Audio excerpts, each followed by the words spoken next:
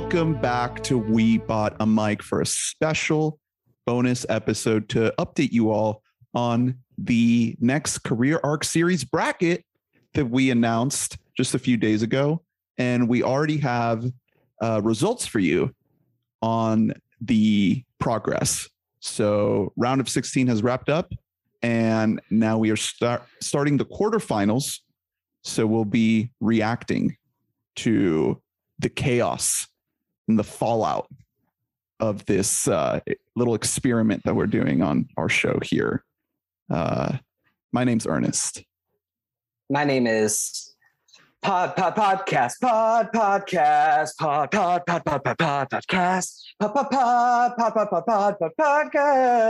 Are you going to do this every time? Well, that was a different jingle. This time I did the CBS March Madness jingle, which is actually a little bit more appropriate for this. It doesn't bang the same as the NBC primetime jingle. My name's Hunter. I'm Hunter.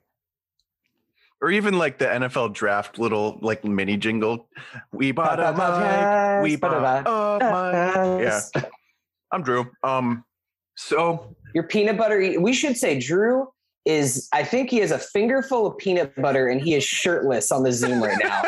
And I think that is because sexy boy Brad Pitt is out of this bracket and Drew is trying to wrap up all the sex appeal that was left behind by the Brad Pitt vacuum.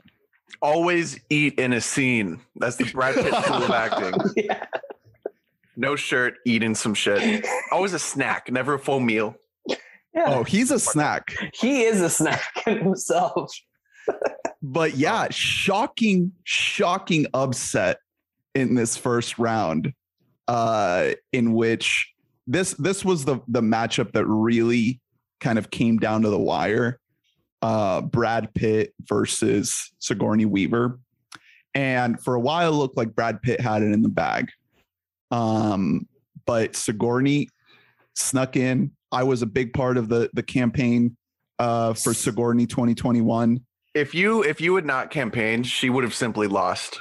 Yeah. I was pushing hard. You did some campaigning, which it was I get it. You don't like Brad Pitt. That's fine. You didn't rig shit. We have to make that very clear that you did not rig shit.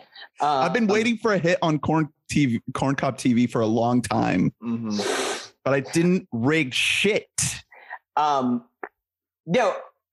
down to the wire is putting this lightly. Sigourney Weaver won by one vote. It was literally 51% to 49%, and it came down to one vote.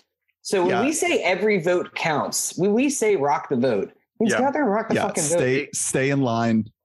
This podcast was almost in German. It came down to the Electoral College. Yeah. And it always comes down to Florida. Brad Pitt was out there like campaigning for the electorals to not actually vote for the people and to vote with some sense. He put too much weight in Iowa.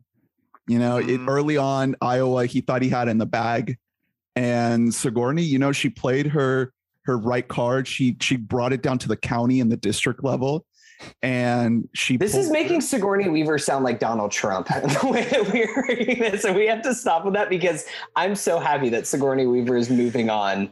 Yeah, it's sad to see Brad out because, here's the thing, though. Bangers in his film. I would love to do a Brad Pitt career arc. He has a fascinating career to look at. The news that offsets all of this is that either one of them would have lost handily to their opponent now, which is Tom Hanks. At least, to be honest, hopefully, because Tom Hanks stacks up better than any of them.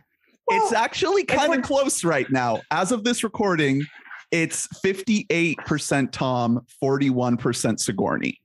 So it's not super crushing at this point. We're recording. The polls have only been live for like an hour or two. Yeah, at this point. Yeah. So it's still pretty early on. There was one big theme that I saw on the first round, which is that there's going to be three real like heavyweight favorites at this point. One of them is surprising to me. Tom Hanks handily defeated Tilda Swinton, 70% of the vote. Denzel got 78% of the vote against Charlize. You hate to see it for Charlize. Sorry, Charlize. But yeah. And then one that I did not see coming, Robin Williams with almost 80% of the vote over Adam Sandler. I told you, man, everyone loves Robin Williams. But I thought that people love the Sandman. I told you they didn't come out. They are the ones who are non-voters. The Sandman Hive. They're the non-voters. They're chaotic neutral. Yeah, they think that they're outside the system. They don't need to participate. And Robin absolutely crushed it. Like at this point, I honestly wouldn't be surprised if Robin took the whole thing. Hey, that would actually fucking rock. I would love that. That would own. The thing is, we could do there's so much range in Robin Williams' career. Of course, he has incredible high highs. And then we could do a Jack pod, which might be one of the most fun podcast episodes that we'll ever do. Simple I think that would be a blast. Oh, boy. He has so many incredible movies to dissect. Good or bad. What an unbelievable career. He's still somehow underrated in our canon. Right. I swear to God. He's a fucking behemoth. And he's currently just absolutely slaying his quarterfinal matchup against Samuel L. Jackson. If Sam Jackson wants to catch up, it's going to be a absolute battle because Robin has 81% of the vote right now. And I just don't see how he could lose that. Sam Jackson beat Julia Roberts in the round of 16. And it was close, but I, for some reason, expected the Julia Hive to be stronger, in terms of maybe a lot of film Twitter getting a hold of this poll, but it seems like the Marvel heads kind of got in here. Julia Roberts should have won that one, man. Sam, what movie is Sam Jackson the star of, man? What are we going to do? Black Snake Moan. Snakes on a Plane. He's big in snake movies. Yeah. Is that Black Snake Moan? I might be. He's part of a smaller ensemble in Jackie Brown. But right. Yeah. I mean, when you're looking at Django Unchained, Pulp Fiction, he has big parts to play in those movies. But the thing about Sam Jackson is he's in so many fucking movies. Yeah. So if we put together a list of a dozen movies, if he wins, we could really pick and choose some Spike Lee stuff. We wouldn't be talking about him as much as we'd be talking about the movies. That's true. Most of these movies he's in a half hour of maybe. Mm-hmm. Yeah. So, yeah. It's, it's kind of interesting. I really wanted Julia to win. I agree. I think Julia should have won. I mean, this was the biggest upset that we had. We had, what was it? A 13 beating a 4 seed in Julia Roberts. It's pretty big. But I mean, it was partially because of a friend of the pod, Colin, was really campaigning for Sam Jackson. Shout out. And I just don't know why, but he wants to march a Farce of the Penguins podcast. Yeah, he wants to talk about his voiceover work in Farce of the Penguins. Well, you know what? Then in the next time we do a vote, just vote for Bob Saget because he will be on the list. He'll be in the bracket. He'll be a 2 seed. From the sick, twisted mind. Let's do the next one we do. We're only going to pick 16 people who were involved with Farce of the Penguin, of just various comedians and disposable actors who were in that project. Yeah, we should do a Dane Cook series. Dude, dude, Harmful if Swallowed. Let's just break down each of his comedy CDs that I listened to on repeat as a child. The next matchup, Will Smith and Laura Dern. Sad to see Laura Dern lose that one. But Will Smith is a strong competitor. He's currently beating the shit out of Denzel. Yeah. It is going to be another tough one. And as far as arcs go, his arc is as good as anyone's. Yeah, that's why I said that he would be my personal pick to win the whole thing, because I just think it's a really interesting full arc with a nice peak to it. Yeah. And now the come down. Yeah, quite the come down. But now we may get a little bit of a rise. Bounce back. Maybe now in his later years he'll get that bounce back. I don't know, man. Yeah, it's tough. I mean, ever since the Jada Pinkett affair thing, that was just such a bad look for him, because basically he had two options, because clearly they had an open marriage. It was very evident to me, every interview they had together. But Will can't admit that he be fucking, because he's America's favorite boy. He can't be we're super flowy about it. We have foursomes. He's a fresh prince. Would we do a full breakdown of the entirety of Fresh Prince of Bel-Air. Yeah, every episode. We'd have to talk about it. I mean, that's my favorite sitcom ever as a child. Like, I watched that. We've talked about this like ad nauseum off pod, but like Drew was a Full House kid and I was a Fresh Prince kid because I came from a broken family. Right. And so I could relate a lot more to Fresh Prince. I am raising my dog on a steady diet of Fresh Prince reruns every single day. Can't beat it. Similarly, if Sam Jackson wins, we do have to cover all of his Capital One commercials. Look, if Will Smith wins, I want to do a bonus episode that is about the him and Jada Pinkett Smith interview thing.